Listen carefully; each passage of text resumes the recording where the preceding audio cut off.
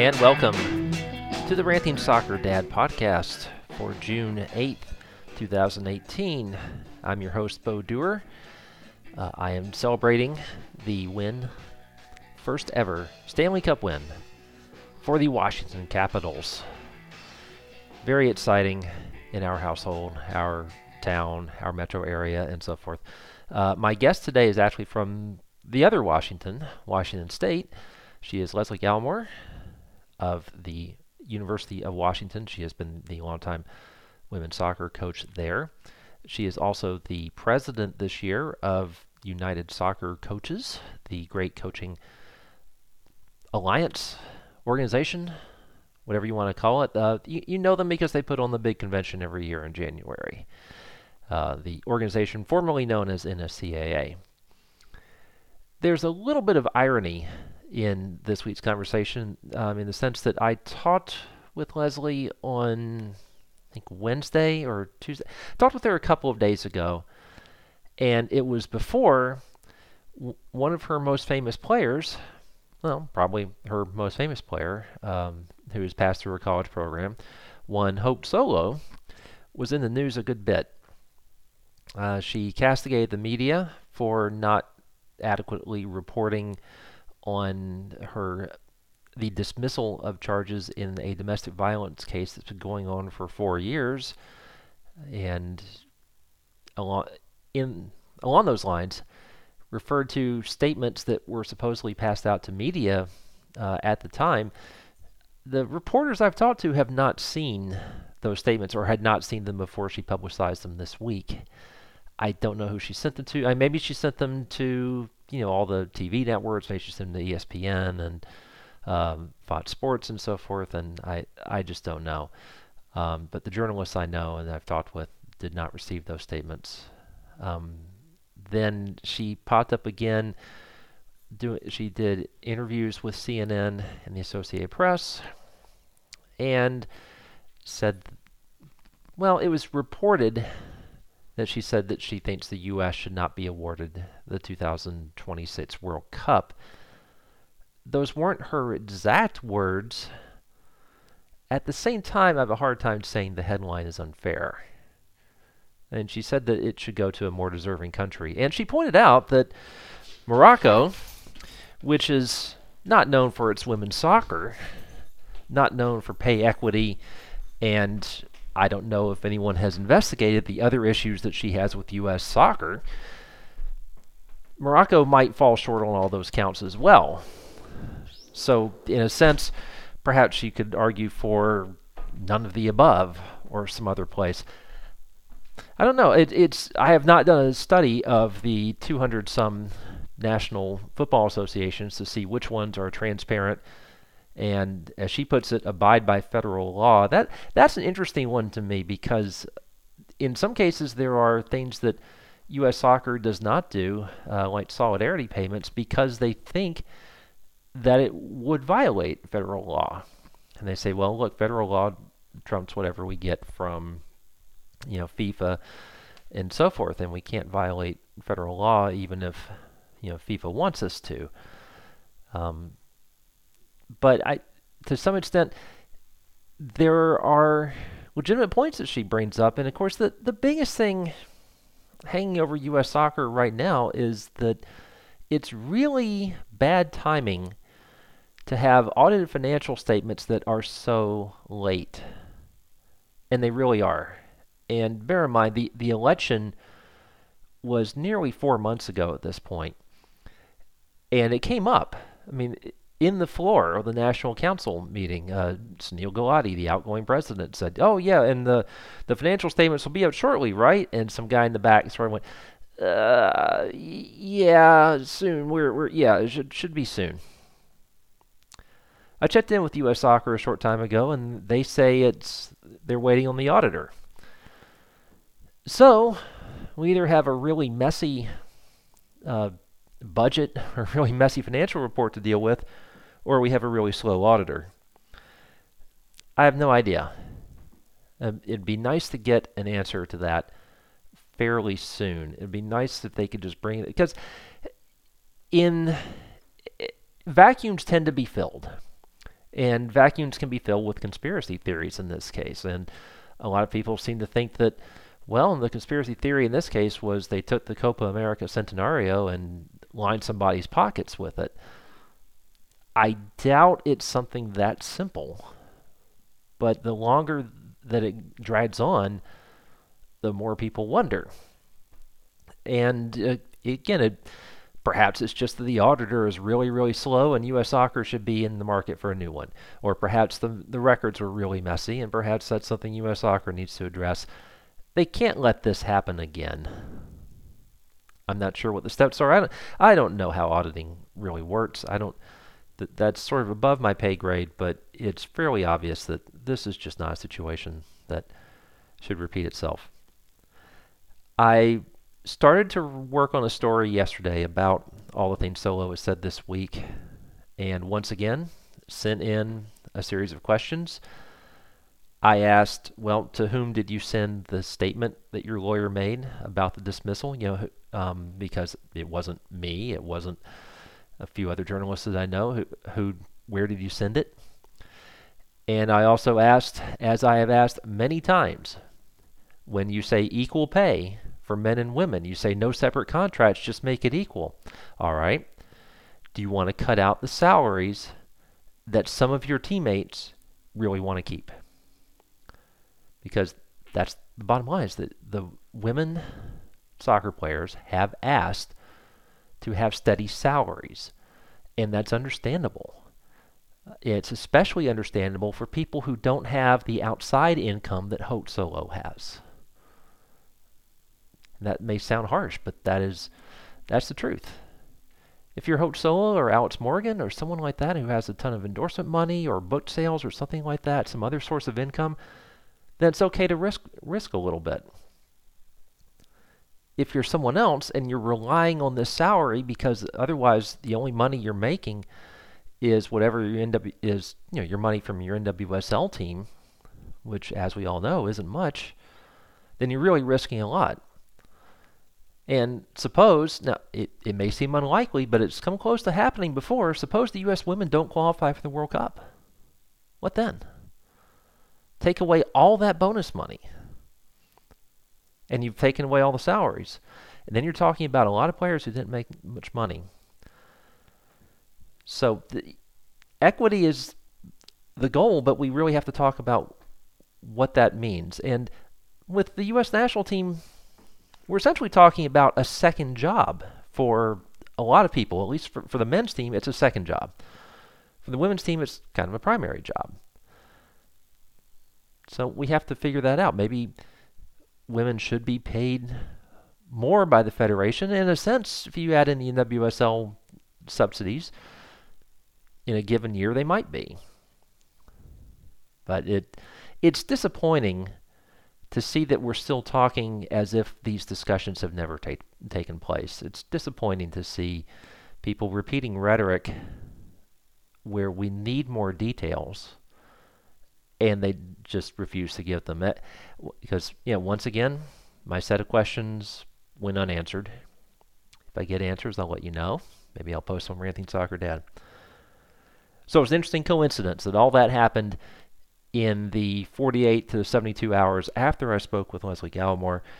We did not talk much about Hope Solo here, except that there is a bit about something that came up in her candidacy, which was interesting, which was we might call the Hope Solo pathway, which is for people who don't have unlimited financial means, people who may need some financial help to be able to play at an elite level that gets them noticed by college scouts. And I asked Leslie Gallimore if she thought a player like Hope Solo would have the chance to do what Hope Solo has done if she were coming out today. And you'll see that she's not optimistic. So, this week's interview is a good one. We talk about all sorts of recruiting issues, what it means to have all these different elite leagues, and how that affects college recruiting, and player pathways. Can a player like Hope Solo make it to the big time in this day and age? We'll find out. Here's Leslie Gallimore.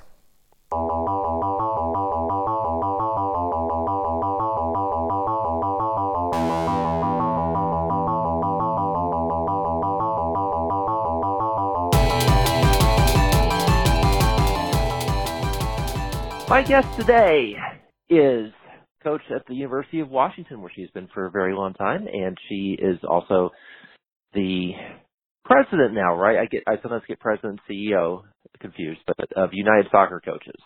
President is correct, right? Correct. We will go with president. We'll go with president. That sounds good. She is Leslie Gallimore, and very pleased to have you joining us today. Appreciate it, Bo. All right.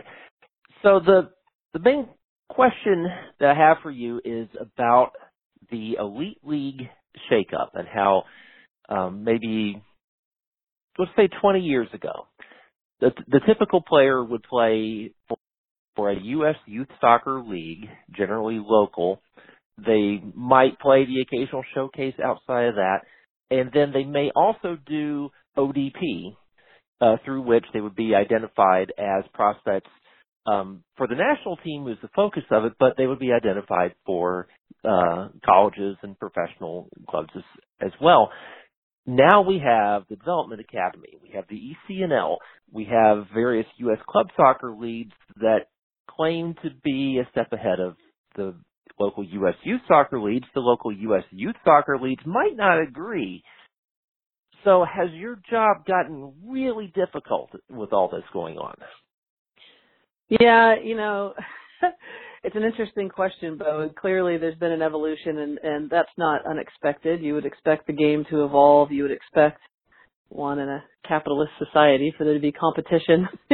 And I think in all youth sports, they've definitely become, they've become a financial resource for people with full-time coaches, et cetera. U.S. Soccer has taken, youth soccer by the helm a little bit on the girls' side now by adding a development academy a few years after the boys added one, which is giving them a little bit more control of the product, so to speak, as far as what they mandate. And so that was not unexpected either. From a college coach's standpoint, you've got it pegged as far as what the evolution, where it kind of started or where it was 20 years ago. And I've been in college coaching for close to 32 years now and 25 here at the University of Washington. And in that time, it's all become a lot more complicated, trying to find kids, trying to track kids, trying to, find out where they currently are, where they're going next year.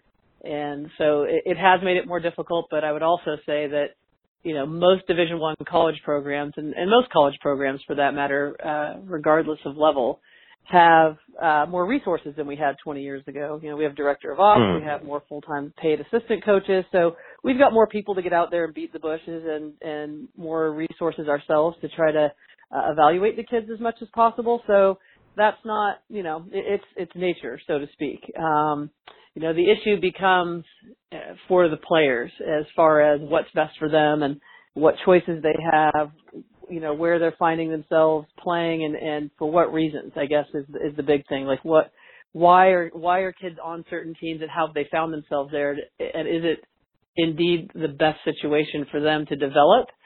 Is it the best situation for them to be evaluated for the potential of national teams, for the potential of college roster spots, college scholarships, and does it make the most sense for their families? I think that's the part that's been exploded into something that I could have never foreseen 20 years ago happening, and I don't know that it's great.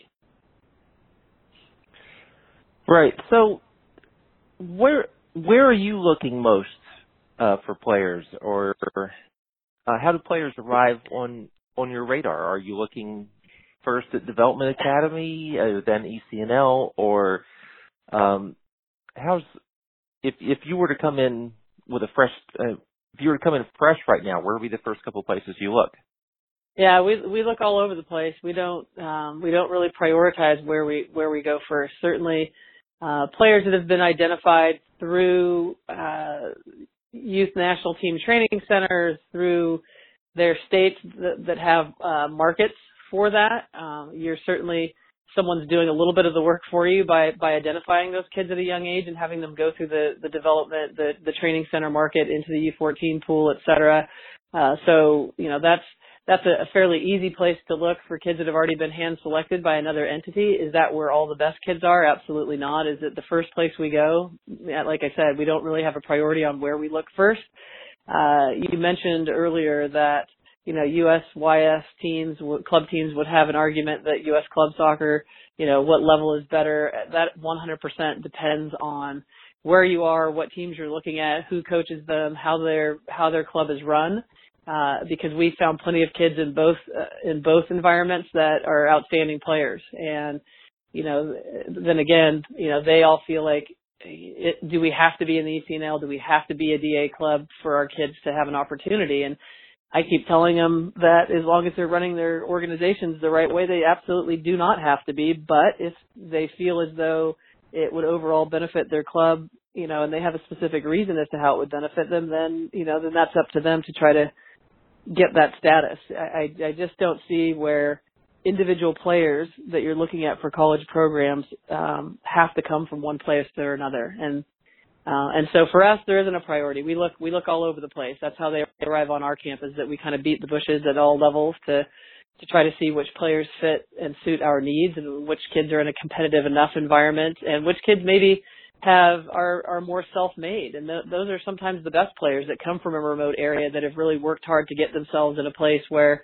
they've improved on their own. They've been training in their backyard with their dad. They drive, however far to get on a team where it doesn't even have to be an ECNL or a DA team. Maybe it's a club team that's really invested in this kid and helped them out financially to get them where they need to go, based on their ability and based on, their lack of resources maybe. So they're everywhere. And I always tell players that you control you, and whatever environment you're in, if you're talented enough, someone will find you. So if you go on any discussion forum that involves youth soccer, you will find parents screaming at each other about whether the DA is better than the ECNL or vice versa. Is that a situation where they should just chill and say, look, you can't make a blanket statement one way or the other, and maybe the best club for you is neither? Yeah. Yeah, I absolutely think that it's a little bit of a catch-22, because I do think people want to talk about crazy parents all the time, and it's not necessarily the parent's fault. If you're someone sitting here with a kid who is passionate about soccer, they want to play, you've been, encouraging and supportive and investing in their youth soccer career, and it's clearly something that they have a passion for, that they want to continue past being a youth player. Whether it be college as the end game, whether it be, looking at youth national teams and trying to make the national team, which is obviously a small percentage of kids, but there's a lot more opportunity now for those kids as youth players to be involved. There's more programming, there's bigger numbers, et cetera, that are getting an opportunity.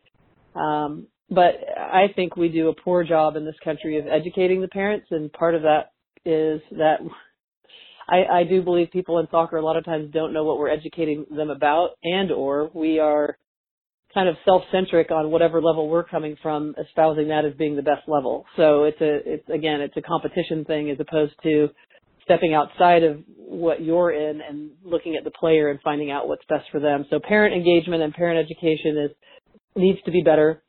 I think parents would chill out if they had a better understanding of what they were looking at. A lot of these parents aren't athletes themselves, weren't athletes, didn't play soccer, don't have other kids that have gone through youth sports.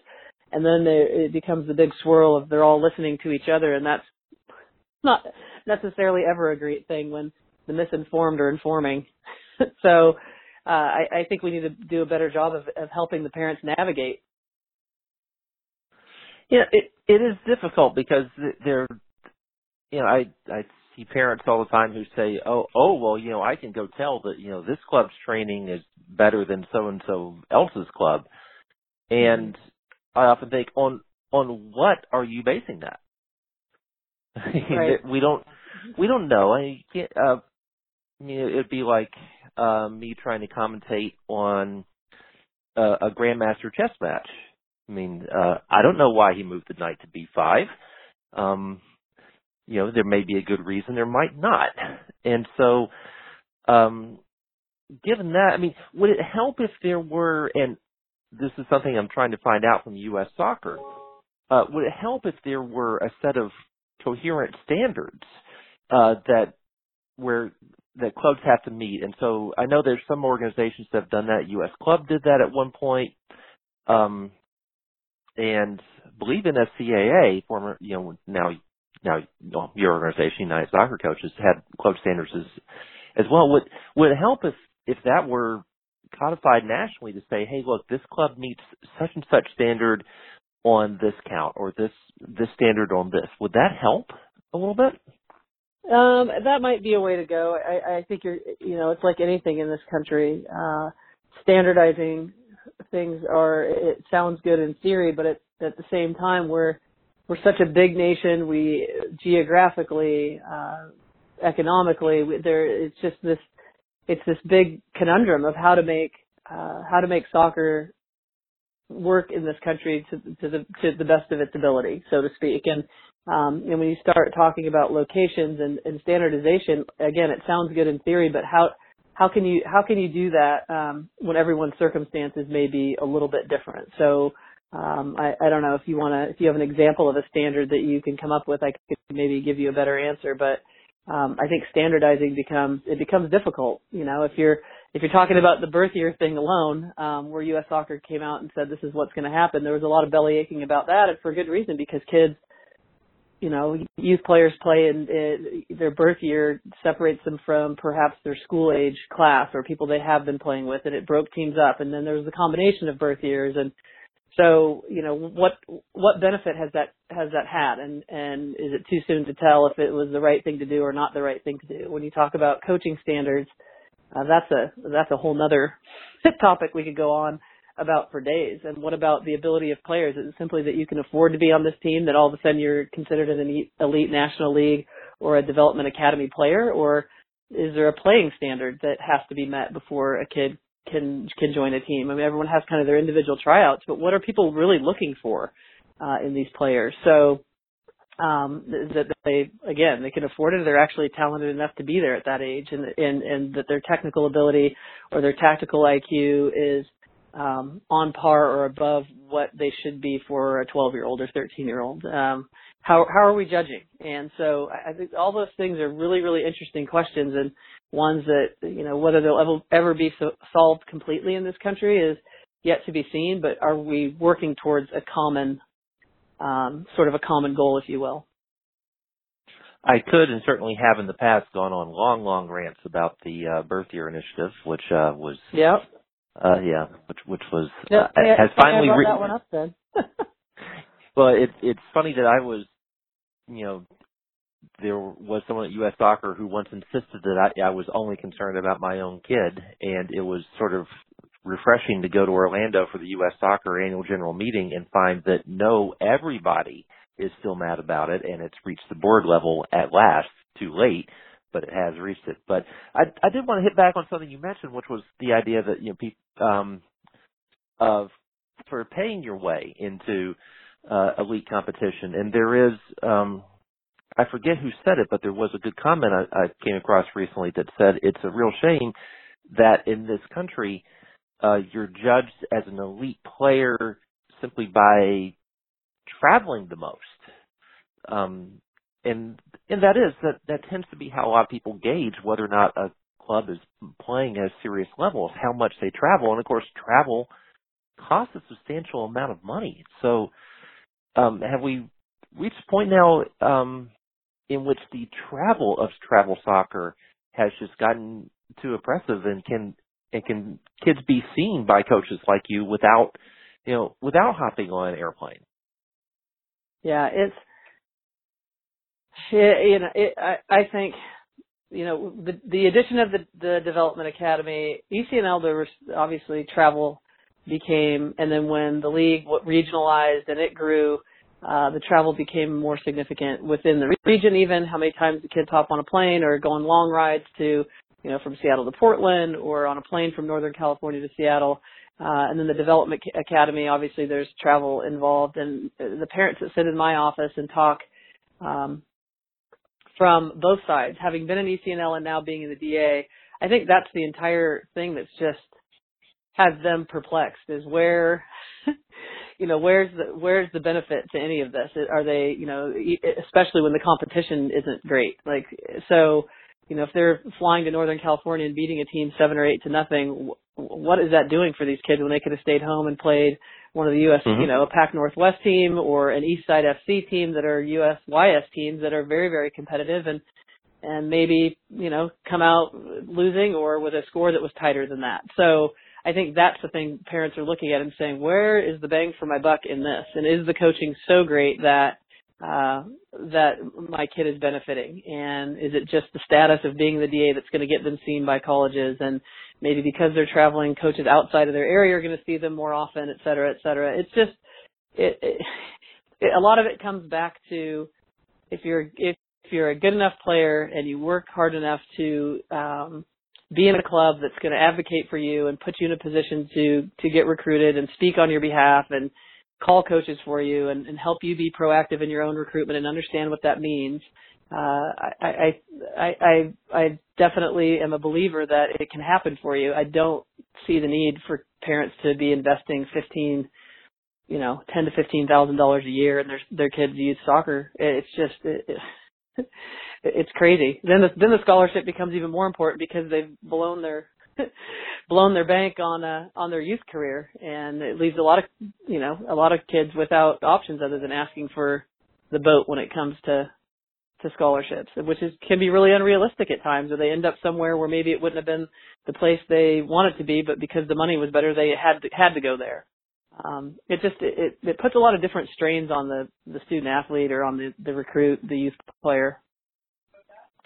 Yeah, I've heard a couple of different parental takes on it, and of course, I think these would be relatively privileged parental takes. One is that, go where you get the most scholarship money, and the other is, hey, I know that my kid's not going to get a full ride because those are relatively rare because you're limited to, is it 13 or 14 scholarships now in women's? 14 in women's, 9.9 men's.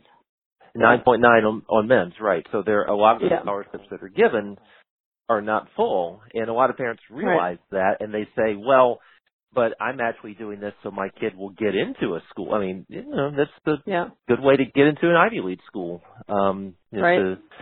is to be an athlete. But I did want to get back to the less affluent families, and of course, you coached one of the most famous women's soccer players in history, and that's Hope Solo. And she did not come, she has spoken and written and published quite often about not coming from an affluent family and having to take a pathway through, getting financial help to go to ODP. Mm-hmm. Would the Hope Solo pathway be more difficult today than it was when she was a high school senior? Yes, it would be. Her background, her means, but I think Hope's a great example of the fact that it was, I wouldn't say easy, but it was clear from the people that were around her that were advocates for Hope in Eastern Washington and the Tri-Cities in Richland that she was special.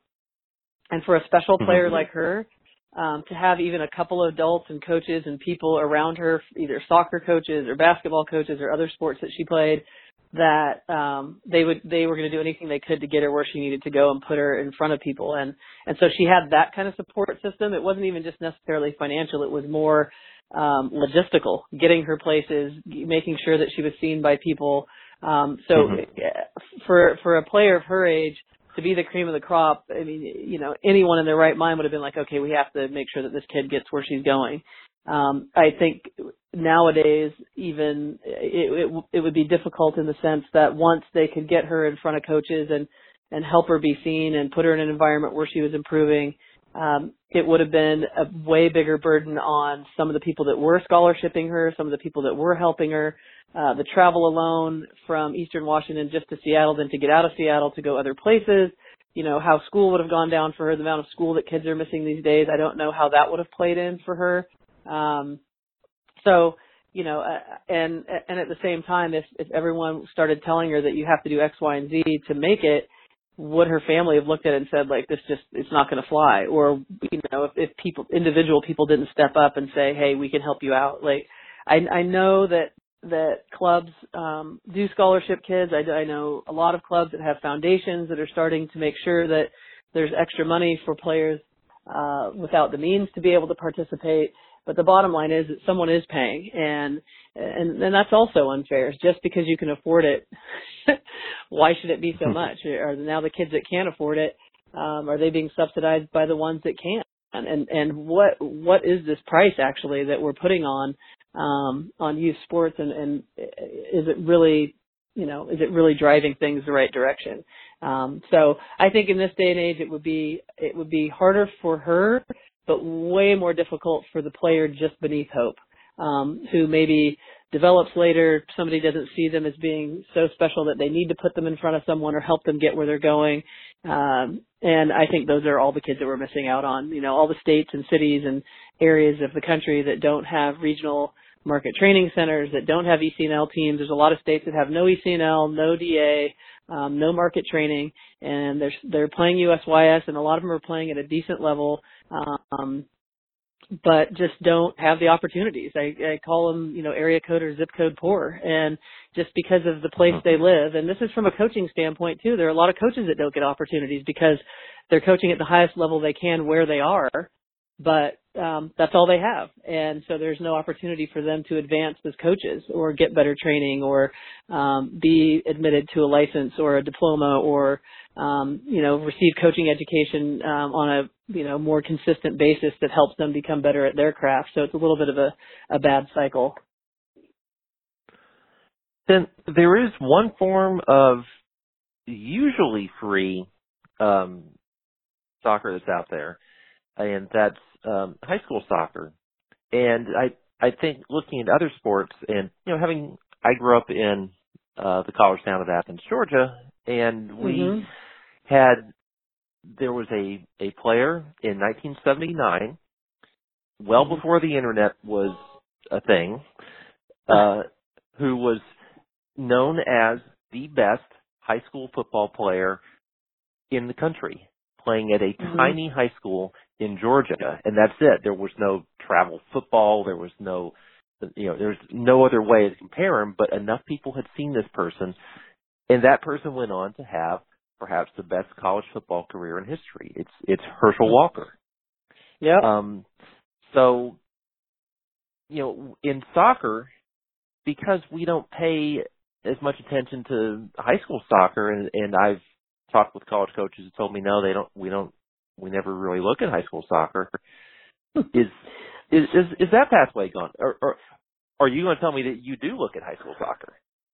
I encourage kids that want to play high school soccer to continue playing high school soccer. And we have quite a few players on our current roster and incoming kids that play on ECNL teams, that have played on DA, that have gone back from playing on DA to wanting to go back to ECNL because they like their high school team quite a bit. And so I've never, this is to each his own. I've never told a kid do not play high school soccer, nor will I ever.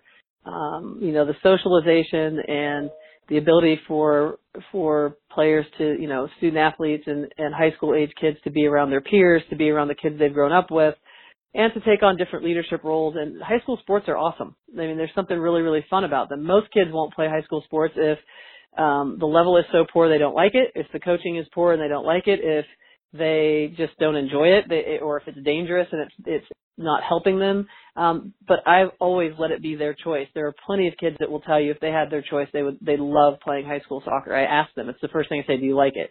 Yes, then do it. If you don't like it, or you feel like it's hurting you or not helping you get better, or it's a bad environment for you, then that's your choice too, like with anything. But I think we take the choice out of the kids' hands on a lot of levels way too often. And even when it comes to trying to support and help them navigate where they should play their select or club soccer, is I really am curious as to how much input the kids have as opposed to the adults in their life. That would be, I try to ask them, what do you like? What do you enjoy? I don't feel like changing teams. I've had plenty of situations where kids have made youth national team pools where they've been a little bit pressured, this isn't a great environment for you. You should play in this environment. And they look at me and say, but I love my club team. They've helped me get here. I've developed through this group. And I'm like, stay with that group. that's your choice. If you're this good for a reason, and if it's because of the environment you've been in, why would you want to change that? I think you run up against that kind of thing all the time, and I think high school sports for a lot of I encourage kids to play other sports in high school if they can find a way to fit it in. I've got a couple of kids that continue to play high school basketball, which I think helps them cross train, and some of my best defensive type players have been kids that have played basketball all the way through high school, or at least a portion of it. Track and field is another one that we've had some kids that have really excelled and enjoyed and love competing and having success outside the realm of soccer, just to mix it up a little bit and not be so focused at 15, 16, and 17 and doing the same thing all the time. I don't see an issue with it. Okay, and you actually led into the last question I was going to ask you, which was about specialization. And I did a piece recently and talked with Miriam Hickey of the U.S. Soccer Development Academy, and she says, "Oh yes, I remember being in the Netherlands, and handball and basketball, they're great." And so I asked about letting Development Academy players play that, and they could, but they have to do so much soccer stuff that really it seemed like they were limited to either swimming in the morning before school, or perhaps they could run the occasional track meet since they're in shape already. The select players' soccer calendar does not allow them much time to do anything else.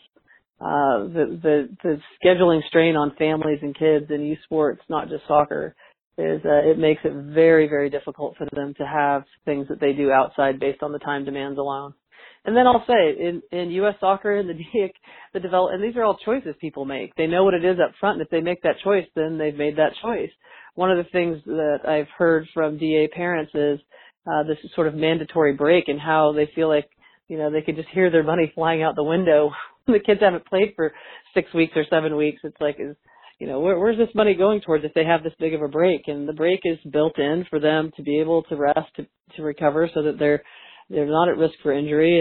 And so, you're never going to please everybody. And it's just the culture that we've created, that it's go, go, go. And, if we're paying for it, we should be doing something, and we need to be getting better and competing. And again, I think part of that is, again, parent engagement and education to help them understand why. And then once they get used to these breaks, is what else could we be doing?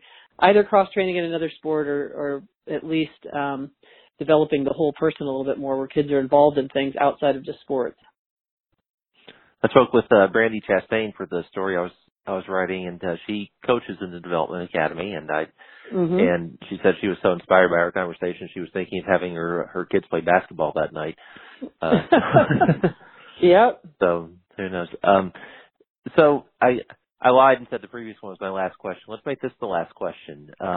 Okay. If you had all-encompassing power to change youth soccer to, for the benefit of, of course, you're looking at the top, percent of them. I mean, when you talk about high school soccer, I was thinking about, my area where, and I actually just saw my son's high school girls soccer team win its state quarterfinal game yesterday, which was exciting. It's very difficult to make those teams. Yeah. So, but even being cognizant, you can apply to either the top kind of 5%, the players that you would look at as a college coach, or apply it more generally. If you had all-encompassing power over youth soccer in the United States right now, what would you change? I would change the fact that I would change the mentality that everyone is a little bit self-centric about it.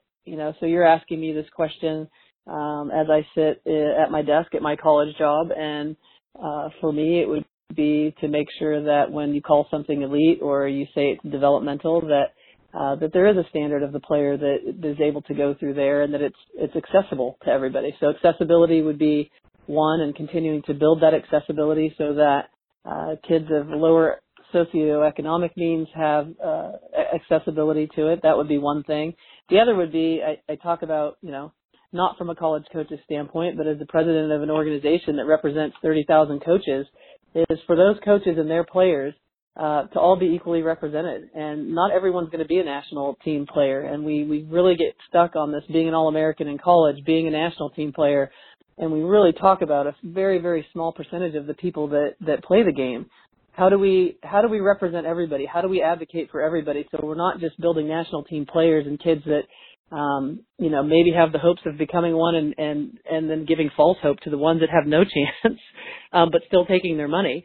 And that we create people that are fans of the game through playing for life based on their experience being positive. If I could change one thing, that would be it, is for everyone to stop thinking from sort of that perspective and think more about teaching the enjoyment of the game from a young age. And from that, the talented kids will rise to the top because their talent allows them to, their passion for the game. And for the ones who talent, tops out, that they still leave the game loving it for life, and they either become coaches or fans for life of the sport. And those are the people that this country is going to ride on for all of our success, is that you need those people to help make soccer the preeminent sport in this country. And if you don't have them, and if you have people leaving the game and attrition because people have negative experiences, then I think you're really killing the game. When you talk about development, it's not just developing players to be great players, it's developing a base of people that love the sport like they do all in the rest of the world.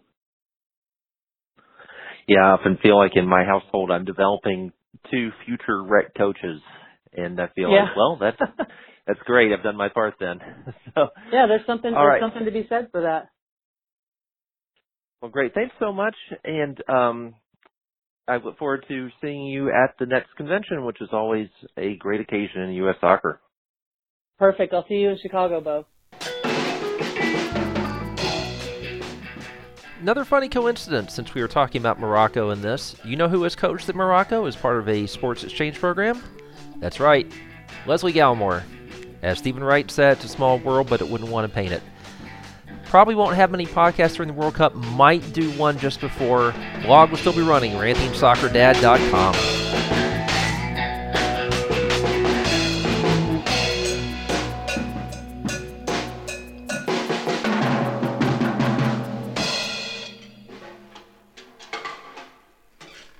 And don't forget the Patreon page.